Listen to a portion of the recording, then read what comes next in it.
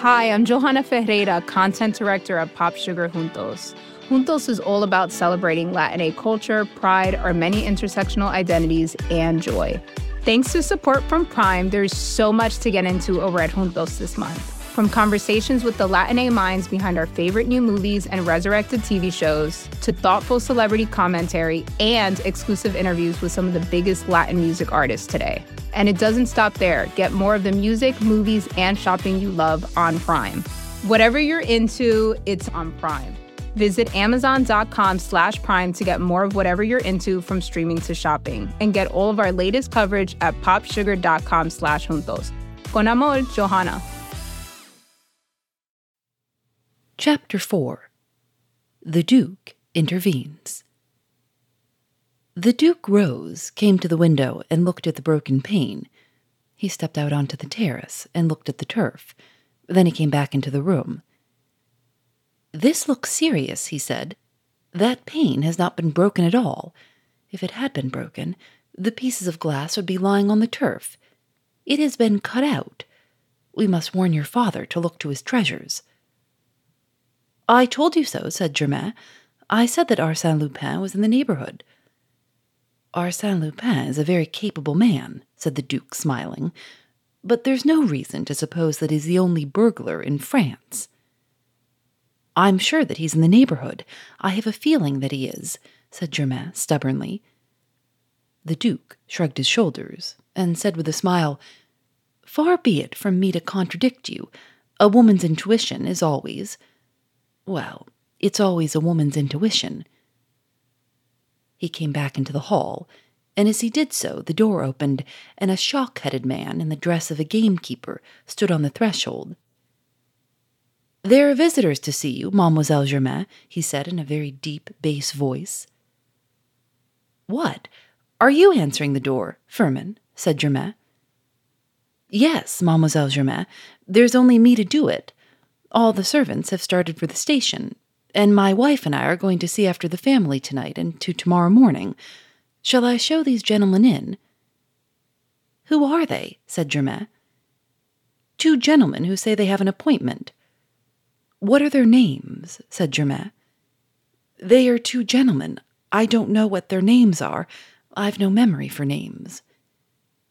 "That's an advantage to anyone who answers doors," said the Duke, smiling at the stolid Firmin. "Well, it can't be the two Charolais again. It's not time for them to come back. I told them Papa would not be back yet," said Germain. "No, it can't be them, Mademoiselle Germain," said Firmin with decision. "Very well, show them in," she said. Firmin went out, leaving the door open behind him, and they heard his hobnailed boots clatter and squeak on the stone floor of the outer hall. "Charolais," said the Duke idly. "I don't know the name. Who are they?" "A little while ago Alfred announced two gentlemen. I thought they were Georges and André Dubuis, for they promised to come to tea. I told Alfred to show them in, and to my surprise, there appeared two horrible provincials.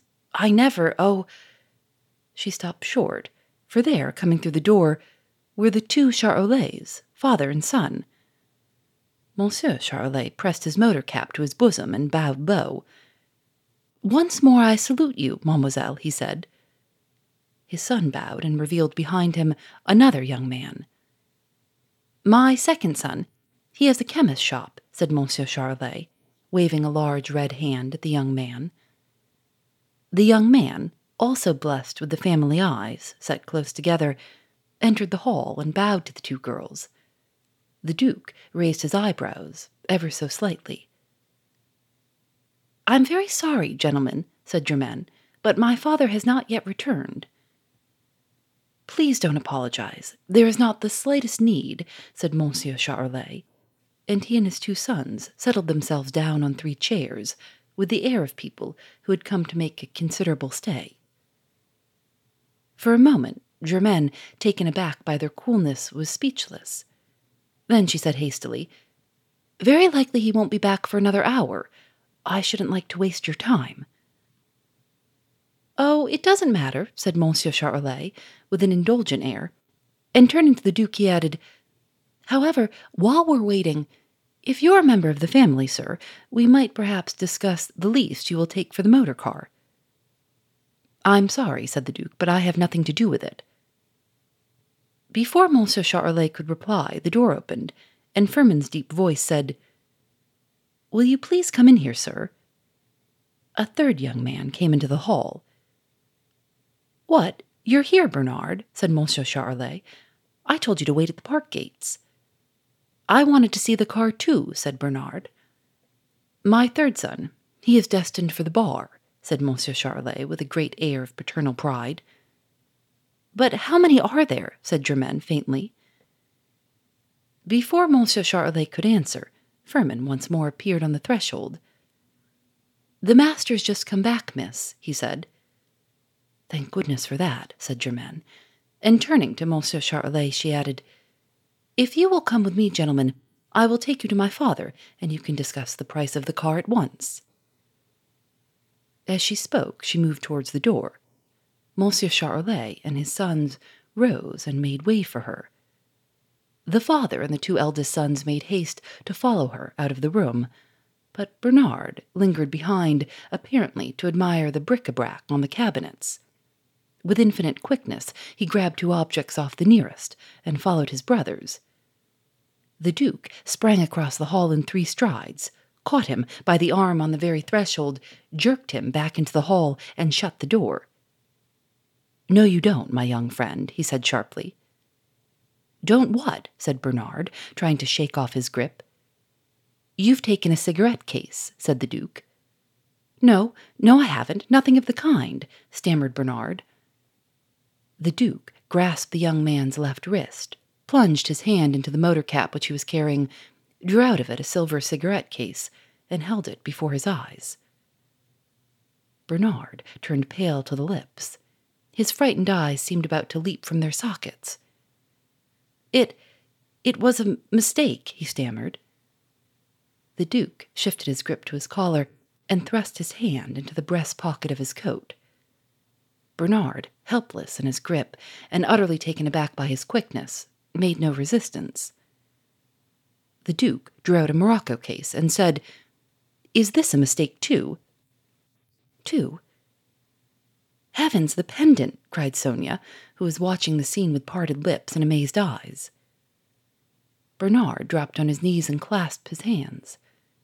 Forgive me, he cried in a choking voice. Forgive me, don't tell anyone, for God's sake, don't tell anyone. And the tears came streaming from his eyes. You young rogue, said the Duke quietly. I'll never do it again, never. Oh, have pity on me, if my father knew. Oh, let me off, cried Bernard.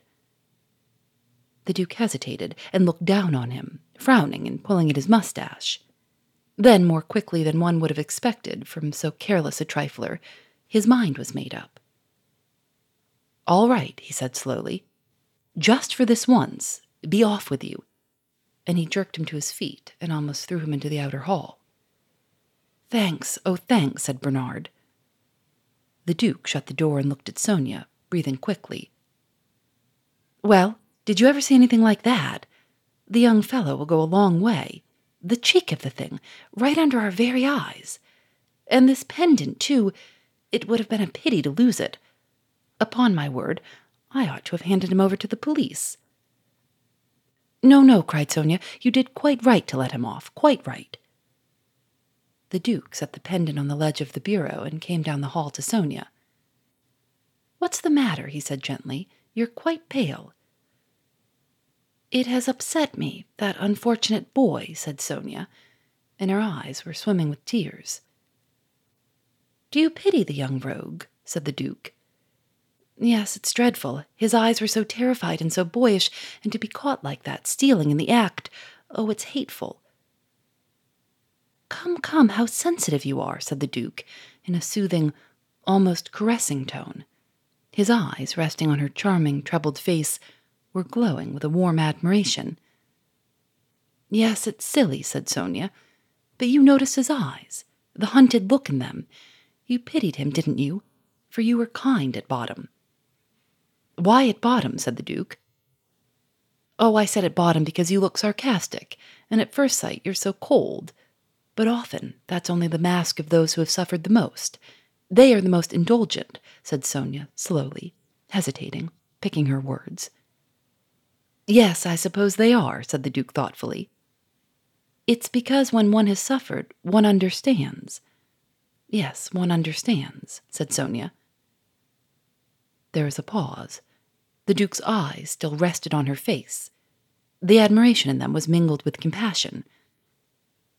You're very unhappy here, aren't you? He said gently. Me? Why? Said Sonia quickly.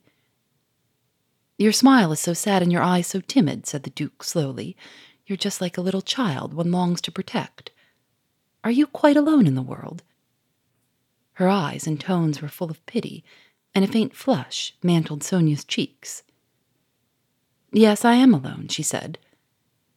But you have no relations, no friends, said the Duke. No, said Sonia. I don't mean here in France, but in your own country.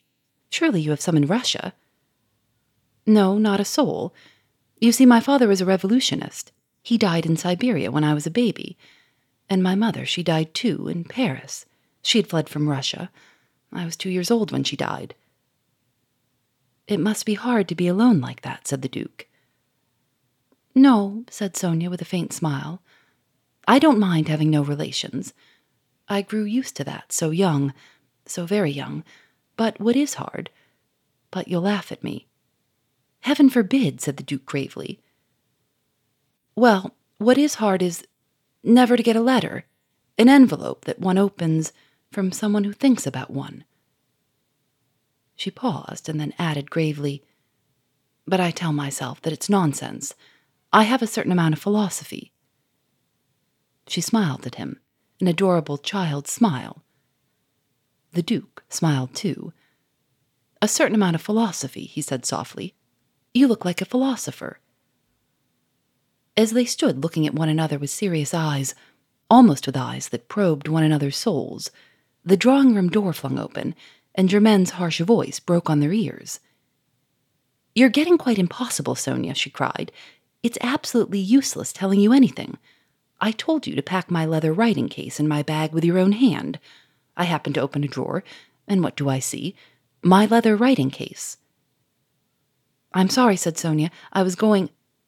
Oh, there's no need to bother about it. I'll see after it myself, said Germaine. But upon my word, you might be one of our guests, seeing how easily you take things. Your negligence personified. Come, Germaine, a mere oversight, said the Duke in a coaxing tone. Now, excuse me, Jacques, but you've got an unfortunate habit of interfering in household matters. You did it only the other day. I can no longer say a word to a servant. Germaine, said the Duke in sharp protest.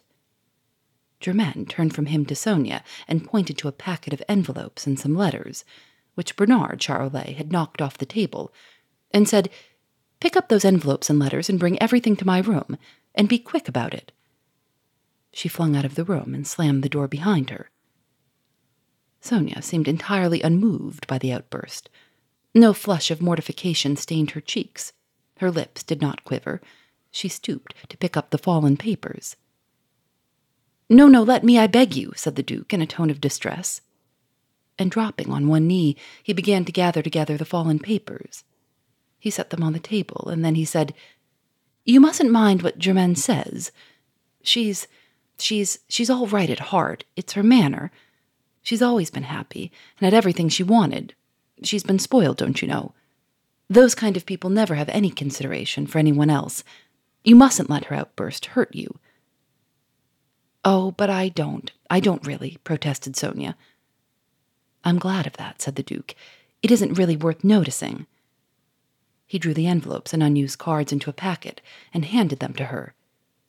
There, he said with a smile, they won't be too heavy for you. Thank you, said Sonia, taking it from him. Shall I carry them for you, said the Duke. No, thank you, Your Grace, said Sonia. With a quick, careless, almost irresponsible movement, he caught her hand, bent down, and kissed it. A great wave of rosy color flowed over her face, flooding its whiteness to her hair and throat. She stood for a moment, turned to stone. She put her hand to her heart. Then, on hasty, faltering feet, she went to the door, opened it, paused on the threshold, turned and looked back at him, and vanished. Phoebe Reads a Mystery is recorded in the studios of North Carolina Public Radio, WUNC.